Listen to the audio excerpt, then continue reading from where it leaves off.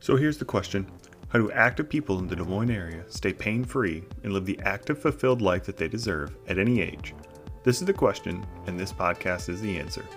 I'm Ryan Domeyer, and welcome to the Rev Health Radio Podcast.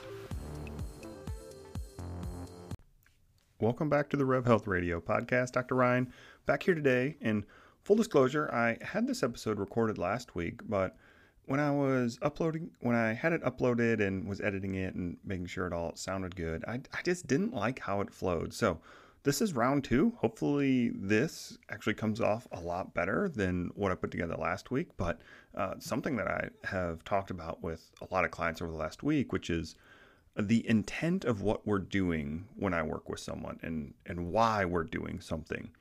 So, and the tagline of the episode will be, how you do your rehab is just as important as what you do for rehab. So let me dig a little deeper into that and what I mean by that. So how we do an exercise or how we do a drill or how we look at our back, shoulder, knee, etc. is just as important as what we do for our back, our knee, and our shoulder, especially when pain is involved. So what do I mean by that? Well, just in the absence of pain, how we do something isn't as important. Our body, we can kind of adapt. We can work around it. An example I'll bring up later is even just running. If we heel strike in the absence of pain, that's not really a big deal. A ton of people run marathons and they heel strike the whole time, and that works for them, and their body figures it out and it works around it, and it's totally fine. However, the people that generally come and see me are having pain while running.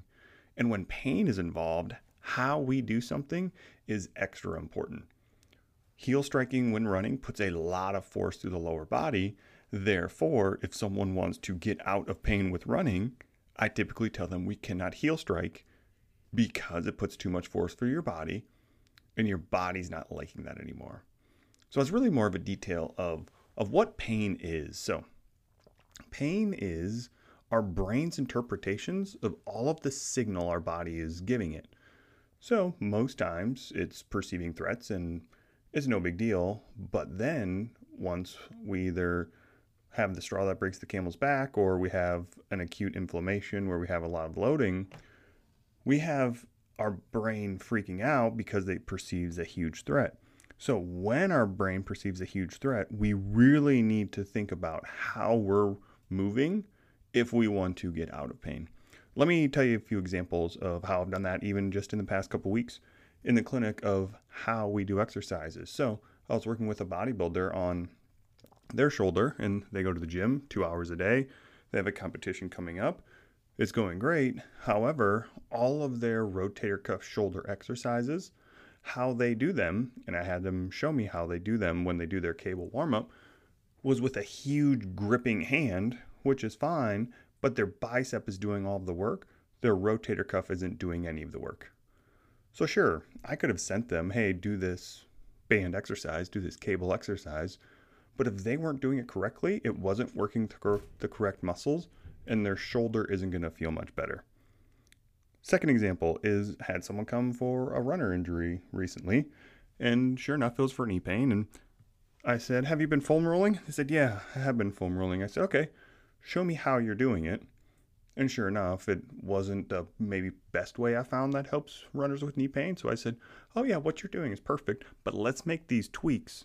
And they said, oh wow, I feel that way differently. And I'm like, yes, how we do it is very important. So if you're listening to this and you've either had pain or are struggling with something, make sure you have a plan. Make sure you're not just doing random things inconsistently and thinking that's going to get you long-term progress.